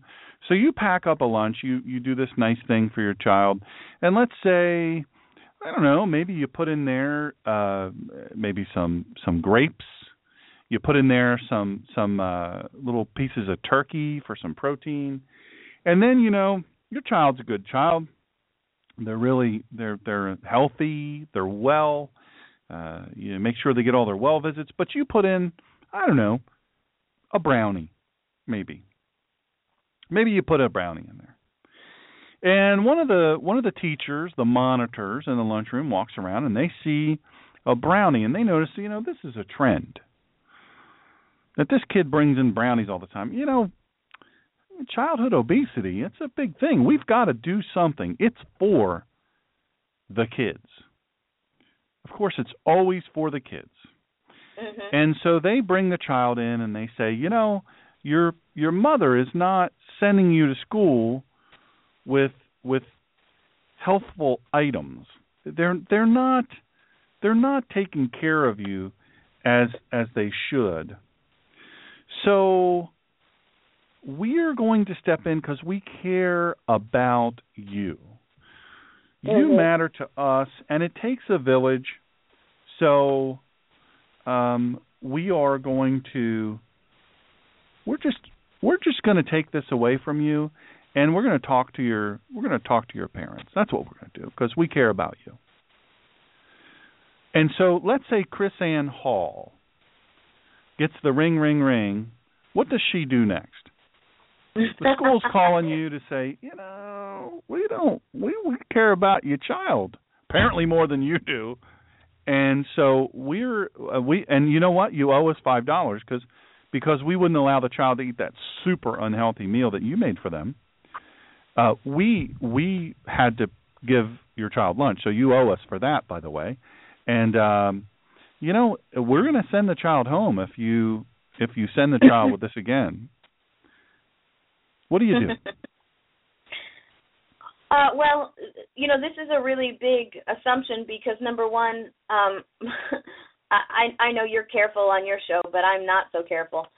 People who follow my show know that. I'm not careful at all. Oh, okay.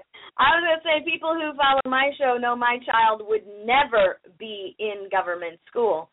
So that is a situation that I don't think that I would ever have to face. But if I were in that situation, I would be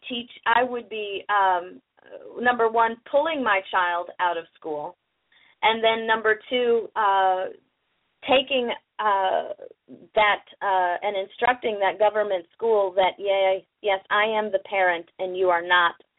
So it's my responsibility, not yours.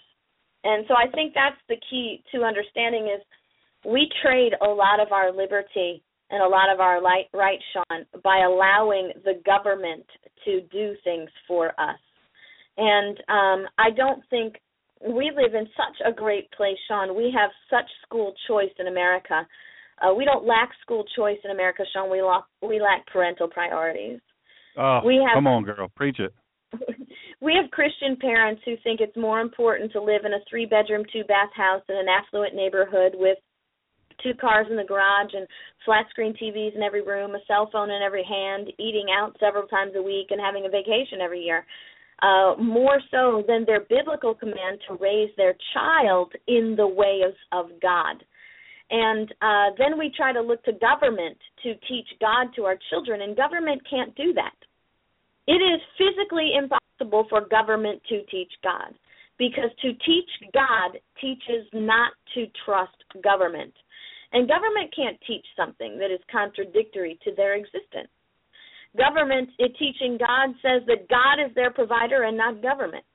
And so the interesting thing is we've lost this proper perspective, Sean. We somehow believe that people send their children to Christian schools to get an education and learn to love God. And then we get shocked when we send our kids to government schools and they learn to love government.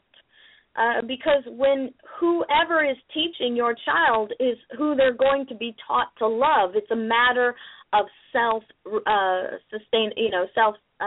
survival. I knew that example would get you because I know that your child will never darken the door of a government school.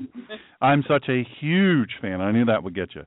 A huge fan. Yeah, no, my people know that I've said that I will eat out of a dumpster before my child ever goes to a government school. Oh, amen, amen. I'm with you on that. Let me say that the example that I've given, just so everybody knows, is real.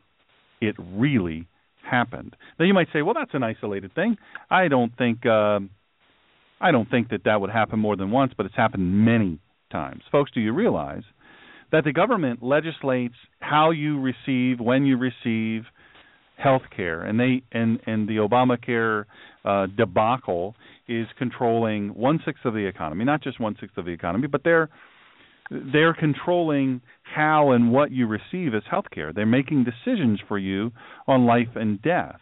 But the food czar, the one who is supposed to care better for your child than you are, is saying what your kids can eat. Now, the so-called Michelle Obama lunch has been rejected, just soundly rejected in so many places. Say, look, these kids are not eating the food that we're putting in front of them. The food you tell us, the government is telling us to give our children, they don't want to eat it. They don't want to eat it because it's nasty. It's not enough food. They're 2 classes after lunch they are hungry again. They can't focus. They can't concentrate. All of these different things. But the government is telling you what you can put in your child's mouth. Well, they tell you as an adult as well. New York City is a great example. They have those signs. Every restaurant has to have it prominently posted. Their rating, A through, I don't remember what the rating goes through, but A is obviously the best. And it's a big block letter so that all of us dumb, one of my great listeners said, the government is purposefully using the public education, the government education system, they are purposely dumbing us down. In Excellence Kill the Church, How Mediocrity is Destroying America, I talk about that. I give examples. I know that you talk about it in your books and in your DVDs. But it is so hard for people to click into that absolute reality that the government is trying to make you dumb so that you will do what they say to do. Just like this whole argument with the Confederate flag, I'm very disappointed to hear Nikki Haley has conceded. She said, "Look, we're taking it down from the public areas, from the state. You can hang it if you want. It's not illegal to hang, but this Confederate flag. But we're going to take it down because it's a symbol of hate and racism and all of these things." So if we allow, and what that has to do with the shooting in Charleston, South Carolina, in the church, which is egregious just on its face, what does a flag have to do with that? And if they can tell you to take that flag down, what about if you're flying the Gadsden flag from your house? Yeah, well, and that's the whole point. A government that can tell you what you can and cannot. Well, and South Carolina is saying, no, we're not going to tell you what you can and cannot fly. But that's what's next. And that's the sad part about it. That we are going to be now left to a situation where the government is going to be telling us what we can and cannot do, and the ways that we can and cannot do them. And flags don't make people kill people. Apparently guns make people kill people. No, if that were the case, then spoons people would make be people dying. fat. Spoons should be outlawed. I've gained a few pounds, Chris Ann. Spoons should be outlawed. In England right now, and they're trying to legislate knives because so many people are killing people with knives. Yeah, that now they're saying there should be a limit. So apparently, spoons make people fat, cars make people drive drunk, and guns kill people. I don't know if you know. I've not seen it happen, but apparently it does. Apparently guns just jump up and shoot people. This kid was on Suboxone. I don't know if you've heard of that drug, but it's a brutal drug. That one of the side effects is maniac behavior, maniacal behavior, and so it's it's just I don't know. One of our listeners is in chat, and he says that he's got to go do a show, Radio Jihad Network, and he says he's going to throw away his fork for chopsticks. But you know what? Chopsticks can be sharpened, and they can be used as weapons. But well, see, that's the interesting thing is they want to say that there's the common factor in all of these things is guns. No, the common factor in all these things are psychotropic drugs.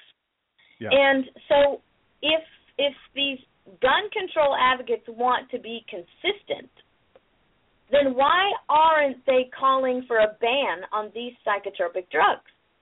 And why aren't they calling for a monitoring of people and a registration of people who are on these psychotropic drugs? And because it's not about our children, it's not about stopping these crimes, it's not about finding the source of this anger, it's about controlling guns and controlling people, because they know history dictates that the only way to control people is to disarm them. Mm-hmm. So what happens, I mean, you look at a city like Chicago. Chicago has extremely brutal gun laws, just really, really brutal gun laws. I tell you what, let's go backwards a little bit. Let's go back a little bit. Let's go to Baltimore. Maryland has crazy gun laws, really, really asinine gun laws. And so looking at Baltimore, Maryland, and the murders there, I think they were up to 40-some murders since the riots ended. And 38 of them were in the district where the murders occurred, and the council person in charge of that was the husband of the attorney Mosley, state attorney Mosley, or Mosby, I'm sorry, who is now prosecuting these police officers involved in the Freddie Gray incident. And this is where it's coming from. Apparently these people think they know so much about guns and how violence happens, and they know so much about policing, and they know so much about saving people from poverty and lifting people up, but yet this is one of the most crime-ridden places, not only in the state of Maryland, but also in the country. I think 57% of all of the people incarcerated in Maryland come from this district. And yet they know so much, but apparently all they need, Chris-Ann, say it with me, more time and more money. More money. Well, not only that, the same time of the Charleston, South Carolina shooting, there was a shooting in Detroit and a shooting in Philly. Now, we never heard about those shootings. We know nothing about those. They were the mass shootings. They were random shootings. And we didn't hear anything about those. In any given moment, there is someone or multiple people being shot in Chicago. And those are not getting mass media hysteria. And so what do we have to ask ourselves about, the way our media is operating and the agenda of how things are working?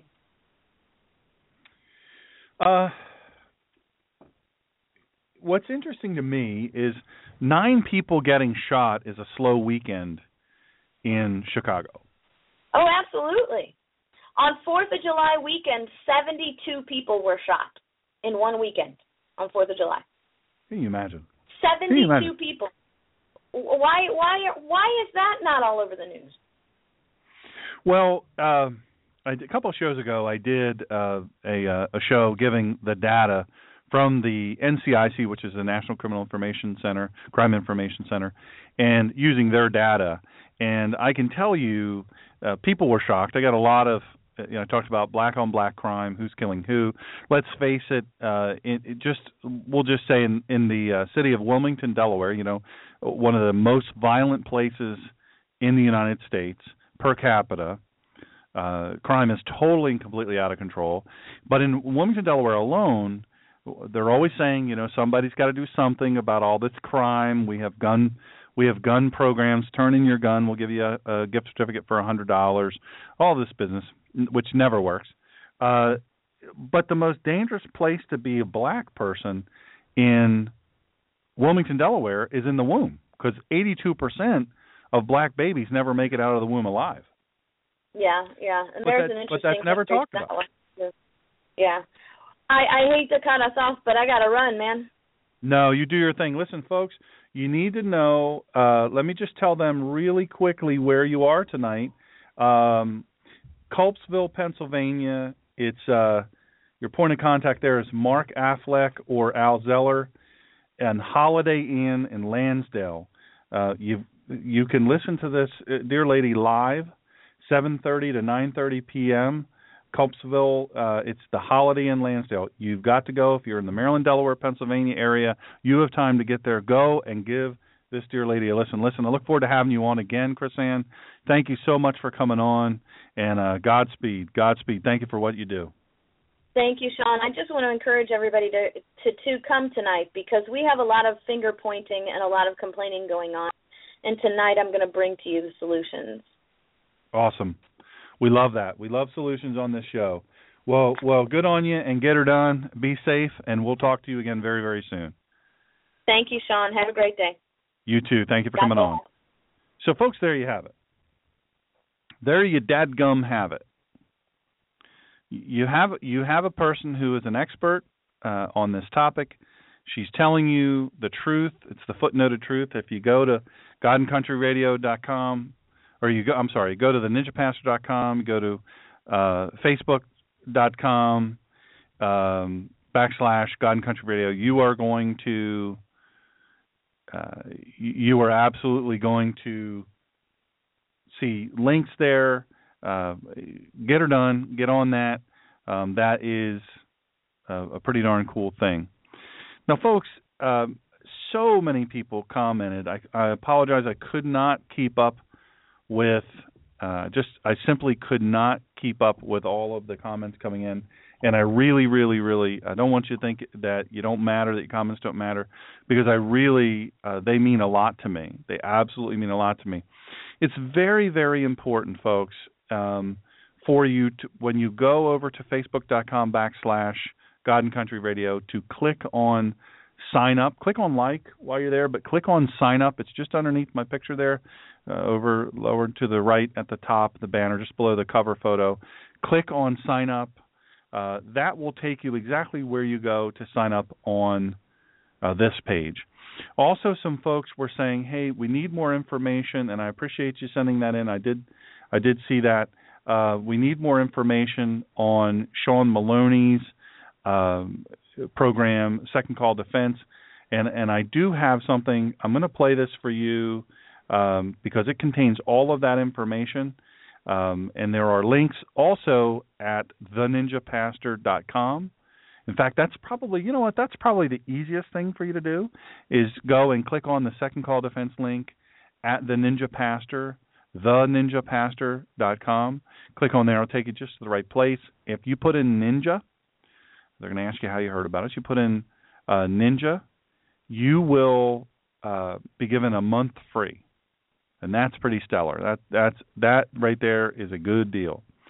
So I want you to do that, because if you own a gun, look, Obama is trying. He's been trying so hard, both under the radar and over the radar, to take away our Second Amendment rights. Now, that's not the only right that he wants to take away, but let me just tell you. You know what? I forgot to tell everybody. My goodness. I have big news. I forgot to tell everybody. Somebody just reminded me of it. Next Monday, on Monday's show, Deneen and Tom Borelli will be with us. They'll be our guests on next Monday's shows. Tom and Deneen Borelli. Listen, you can't turn on Fox for 10 minutes without seeing Tom and Deneen Borelli. Great patriots, really cool people.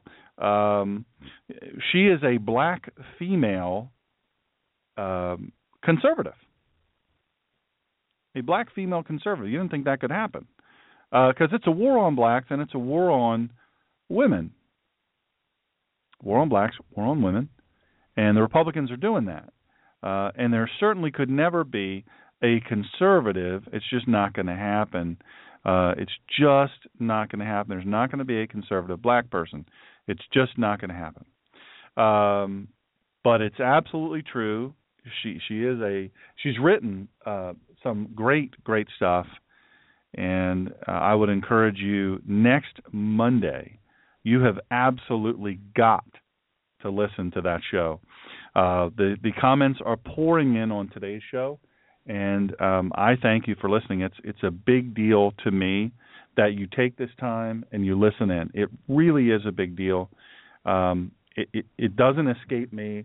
I have 38,000 unread emails, and I know a lot of you send messages via email, which I think is wonderful that you do. I would say and I respond to everyone that I can, but if you really want me to respond, use at the Ninja Pastor, theninjapastor.com.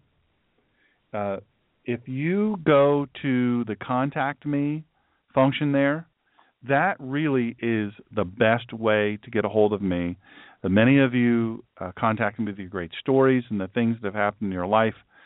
Sometimes I get contacted about how this show impacted you, how it blessed you, how our Sunday messages.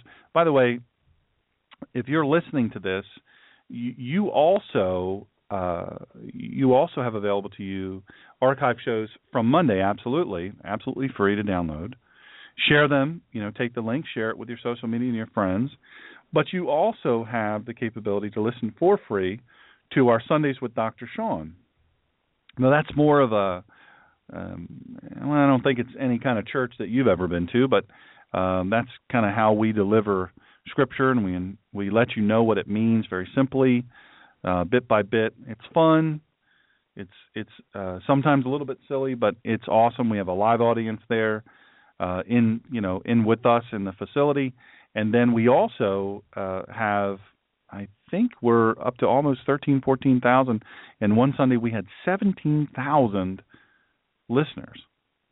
But you can listen to those shows, and this show, 400. I think last week was 455,000. But you know what? None of that matters. None of those numbers matter. That doesn't help us reach out, because once this show is financially able to stand on its own, we will expand to 3 hours on Mondays, and then we're going to go to, once we're able to withstand that, we're probably going to do 2 hours a day, Monday through Friday, and then we'll do Sunday shows. So, but that stuff can't happen unless the infrastructure and the financial infrastructure is there. So there's places on theninjapastor.com to contribute, to donate to that, to what we're doing here. But you can download the shows or the messages from Sunday for free.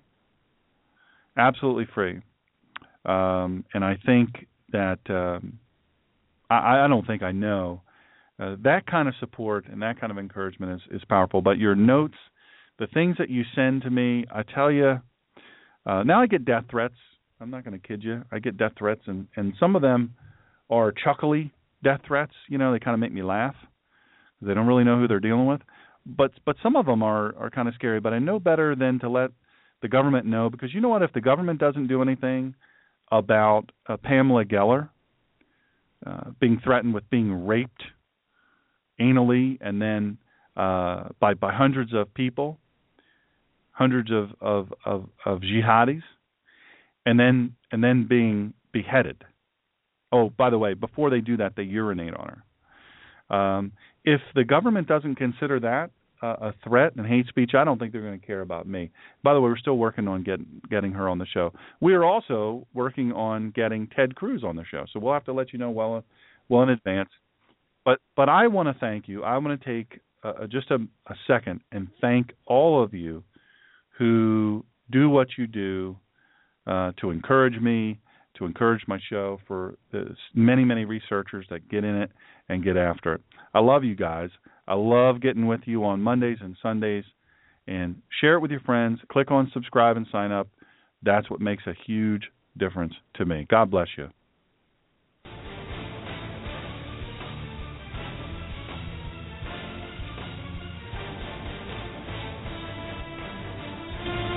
Join us next time for the collision of faith and politics. And please follow this show at www.blogtalkradio.com/The Ninja Pastor. And follow Dr. Sean on Twitter at The Ninja Pastor, and on Facebook at www.facebook.com/God in Country Radio, and at www.drseangreener.com. In the meantime, Dr. Sean will be fighting for you and for this great country. Thank you for joining in this fight.